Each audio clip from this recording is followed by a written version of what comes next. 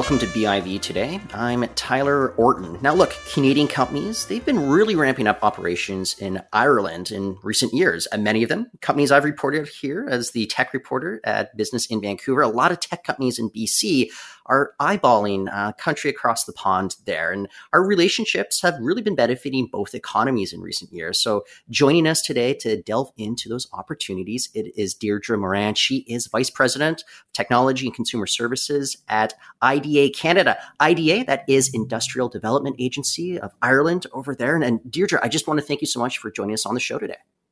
Well, thank you, Tyler. Delighted to be here. So, Deirdre, you guys launched in Canada back in 2019, and I don't know if the timing was the best when we kind of consider what was ahead, but tell me a little bit about the plan for you guys to launch this agency, operations here in Canada, just kind of like getting those relationships going, and tell me about how the first little bit of it kicked off for you folks. Absolutely. Happy to do so. We opened the office in 2019, but IDA has been around for a long time. We're actually one of the oldest development agencies of its kind. We've been doing this for over 70 years. What we do very quickly, as you mentioned, is we work with international companies, helping them explore the opportunities to do business and set up operations in Ireland. So our presence in North America has been around since the 40s, but mostly out of the US, and we would have supported our Canadian clients from that base. And some of our Canadian clients have been in Ireland since the 50s, mostly on the financial services side, and have been kind of, I suppose they've had small bases there, but really we've seen a lot of growth throughout the 90s and 2000s, and we're traveling into Canada more and more often, or my colleagues were, and we took a decision back in 2018 to open an office here. And at the time, there was probably about 40 companies, 38 to be exact, employing about 4,000 people in Ireland. So it took a little bit of time to get the paperwork in order, and we opened the office in 2019. And obviously there was challenges given it was just coming into COVID, but it really, even that first 6 months, gave me a chance to find some space, get up and running, meet our existing client base, and start to build our network there and develop more relationships with other key stakeholders. So obviously we work a lot directly with companies who are going through this process, but then working with the VCs, private equity firms, legal firms, tax advisors, anybody really who can influence these types of decisions. So started building out that network, and then 6 months later, we went into full lockdown. But despite that, have seen very, very good growth. The number of client companies from Canada has grown to about 60. I think we're at 57. And those companies employ almost 8,000 people. So, there really has been significant growth, even with the challenges of COVID. And we really do see potential. We've 2 people on the ground now, myself and a colleague, Mark. He works with our financial services and life sciences clients, and I work broadly across our tech portfolio. Well, I'm curious about that. Before I was a journalist, I worked in the tech industry, and our company, it was a large San Jose-based company, but people in Vancouver, they weren't really interested in working out of the San Jose office. A lot of them were trying to get transfers over to Dublin. Tell me, what's the appeal for the companies, and as well as just having kind of that workforce, that well-educated workforce over there? Well, why is this such a big deal for a lot of the Canadian companies to see what's going on in Ireland? Yeah, no, absolutely. And you've hit the nail on the head there, Tyler. I mean, first and foremost, Ireland is seen as a gateway to Europe for a lot of our clients. So companies are growing, they're scaling in North America, particularly if you're looking at some of those younger, high growth companies, they have a large base here. They have probably grown into the US, and the next natural step for them is Europe.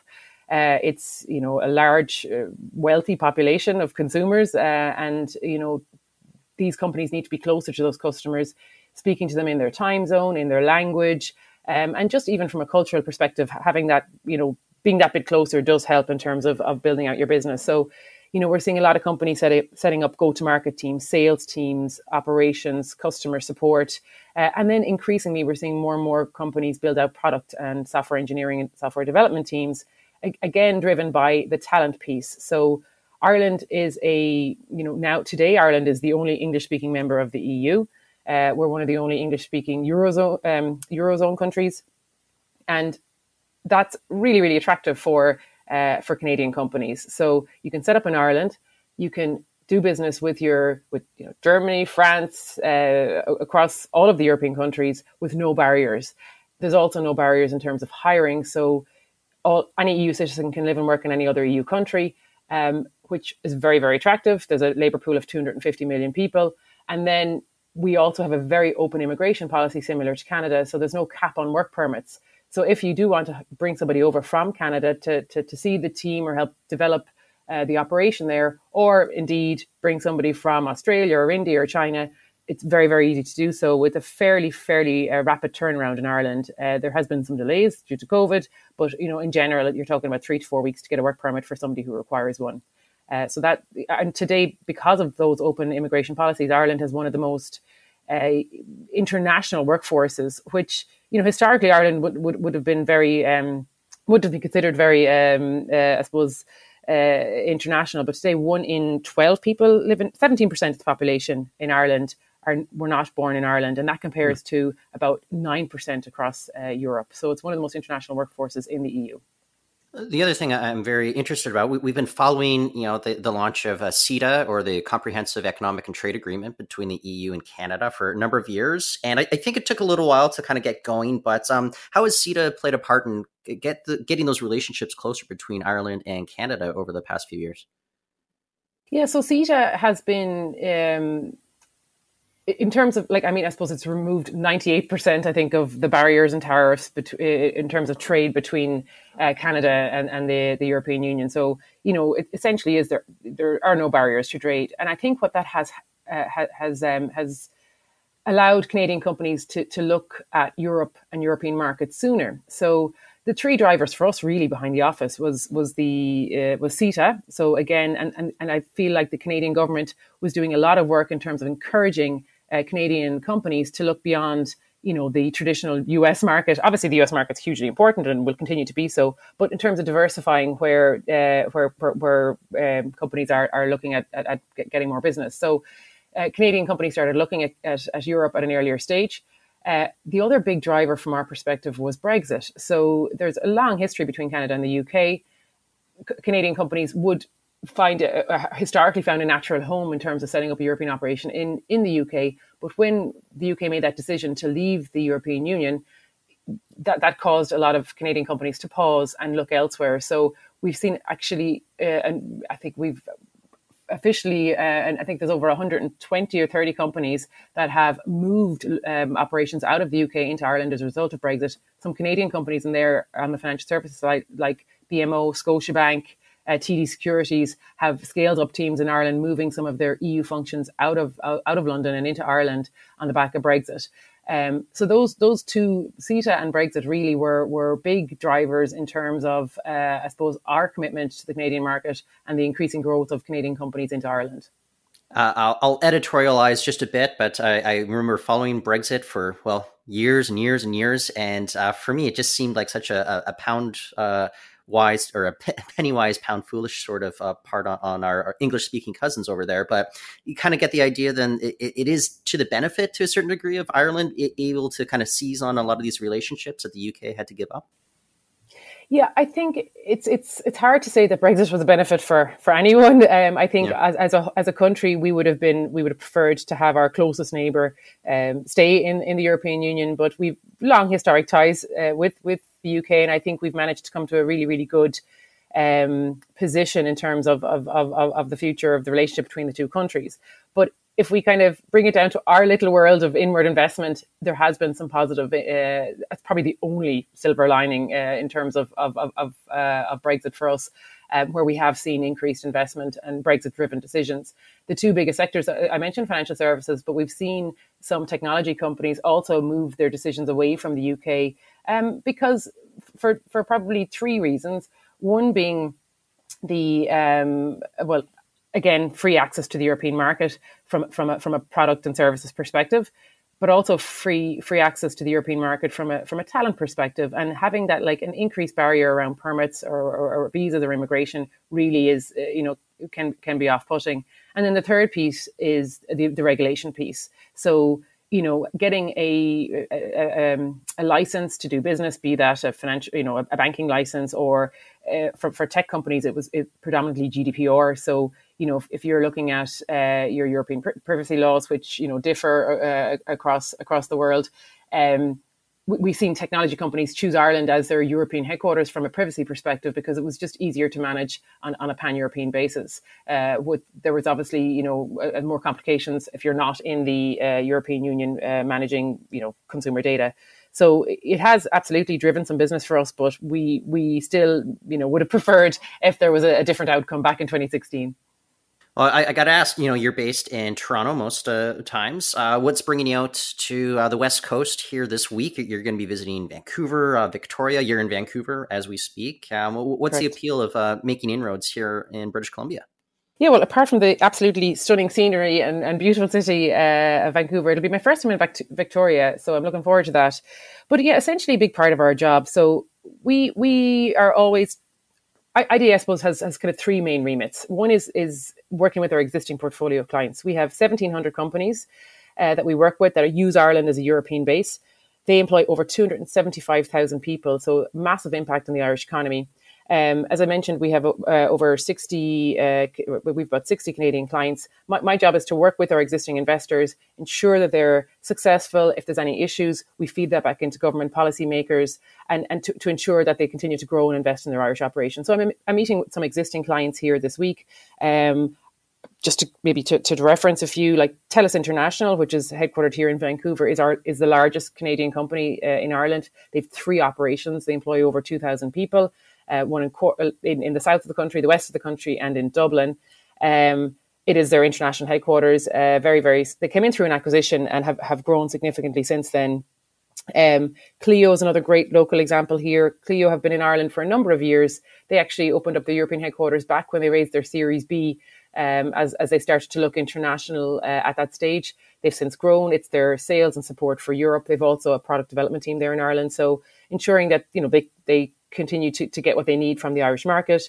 Trulioo is another great example. They have their European headquarters in Ireland. They're up to about 30 people. About 6 months ago, they announced, in summer last year, they announced they would be growing threefold at their Irish operation, driven by the global demand for their services. So, yeah, meeting with existing clients here, but also meeting with, and I mentioned this earlier on, some of the stakeholders that are guiding companies around these decisions, and with some potential companies who are in the process of exploring international expansion. So, yeah, so that's why I'm in town for the most part, and looking forward to meeting with more people while I'm here. Well, it's just been amazing for me. I've been covering the tech sector almost a decade here at Business in Vancouver, and you'd have a unicorn, one of those companies with $1 billion valuation. Yes. It'd emerge every once in a while. I think before kind of this flood of investor capital came in during the pandemic, I think we had like one in 3 years, and over the last 14, 15 months, it's almost like an average of one a month. So it's kind of just interesting to see how this market has exploded, and it needs to get that labor, it needs to get that talent, which there's a global talent crunch as well. And what is it about kind of the Irish talent that they have access to that makes it so appealing? Yeah, no, absolutely. It's really exciting to be here, kind of watching that happen in the market. And I feel, I think 3 of the unicorns that you mentioned have a base in Ireland, Ecentyre being the third one. So Trulioo, Clio and Ecentyre. And we're, in active discussions with others as well. So hoping that number will grow. I guess what Canadian companies can get from Ireland, as I mentioned first, it is access to the European market. But really, the talent piece is the number one conversation that we're having with companies. Can they get the right people that can build out the teams and do the job that they need them to do? Can they sell? Can they, operate at a level that they need them to operate at? And that's something Ireland excels in. We've been doing this, we've been around for 70 years. We've been in this game for a long time. And the whole ecosystem has developed around that. And that includes the talent piece. So what we're finding is companies like a Clio or a Trulioo are coming into Ireland. They find a really good, and key is getting that first hire right, so that they can get really good European manager or director that knows the local talent market, that knows the European market, that can pull in the right people and really execute on their European expansion. So these might come from you referenced your previous employer in San Jose, but there's companies like Google, Facebook, Microsoft, Amazon, all have thousands of people in Ireland. People have grown up with those companies, and now they're looking at getting moving on to the next stage of their career and really leading a team. And that works very, very well. So we see that kind of turnover at a senior level coming in and kind of helping these companies scale. So, they might come in and initially, if you take Shopify, great Canadian example, they came in into Ireland in 2015, 2016. At the time, they were planning to hire about 30 or 40 people in customer support. They obviously their business did very well as well over the last number of years, but the Irish operation has since grown to over 750 people. They carry out over 30 different functions. I think they service up to 15 different languages. They also have they have sales, support, operations, HR, and it is their international HQ. So a lot of their EMEA and international expansion is managed by the Irish operation. So really, really great examples of companies that come in to do one thing, but because of the talent and the experience of the workforce there, they're able to grow and expand beyond their initial remit. And I've had lots of I have a lot of clients here who have told me that it's been the easiest country that they've ever set up an operation in. And one of my favorite pieces of feedback was a senior executive said to me, "There's this term that my Irish team use." When they don't know what to do, they just say, "Can you just leave it with us?" Because they'll just kind of figure it out. And that really works well in terms of, and it just takes, the senior executives are busy, and it just takes one layer of worry and oversight away from them. So, I like, if you look back at our stats, we have had, very, very few closures over the year. It's usually a market decision. And what we see more and more is reinvestment and growth. Last year, we had over 250 investments from companies around the world. 104 of those were new companies coming in for the first time, but the other 150 was companies that were there, that were growing, expanding, adding R&D, upskilling. And so that really shows the kind of value that Ireland can add when companies continue to invest. TELUS, local, again, to reference a Vancouver company, just 2 weeks ago announced a 300-person expansion at their sites in Ireland. That was on the back of another expansion about 6 months ago where they announced about 40 jobs. So, they continue to grow because they find the talent and are successful. Are there concerns that maybe the talent, the availability of talent will one day hit a ceiling, or is there just still kind of that flood coming in? Because it is a global, labor shortage right now, and it's really tight market for talent, at least here in British Columbia too. Yeah, absolutely. There's a global war for talent. It's, as I said, it's the number one conversation that we're having with companies. All we can do is make sure that we have the policies and the programs in place to promote upskilling and attract talent. So Ireland has the youngest workforce, the youngest population and the fastest growing population in Europe. As I said, we also have one of the highest levels of international. The international population is very high, and it's also one of the most best educated workforces in Europe. So I think something like 55% of the population has third level education. That compares to about 40%, I think, is the EU average. So well educated, fast growing population, and also with no barriers to immigration. And then if you step back, we have a very strong economy. We have a really strong tech sector. I mentioned some of the big brands there. We also have a very strong biotech, pharmaceutical, and medical device industry. We have very good industrial technologies and clean tech clusters as well. And having those kind of key brand names and those clusters attracts the talent internationally, similar to what Canada has here as well. And that keeps the population growing. We hit 5 million last year, which is very small in the grand scale of things. But that's the first time we've hit a population of 5 million since the famine. So the population is growing. It's one of the only growing populations in Europe. And we also have a number of, so the other part of what we do is we feed into government policy around ensuring that our clients have the talent supply. So we do a survey every year where we try and understand the skills needs and we feed that into the education system. So they're always developing new courses that are aligned with industry needs. Just last year, Stripe, Shopify, and a number of other tech companies launched the first immersive software engineering degree that they believe is globally. So these students are going in doing a 4-year degree, but 6 months of every year is spent with an industry partner. And that is, a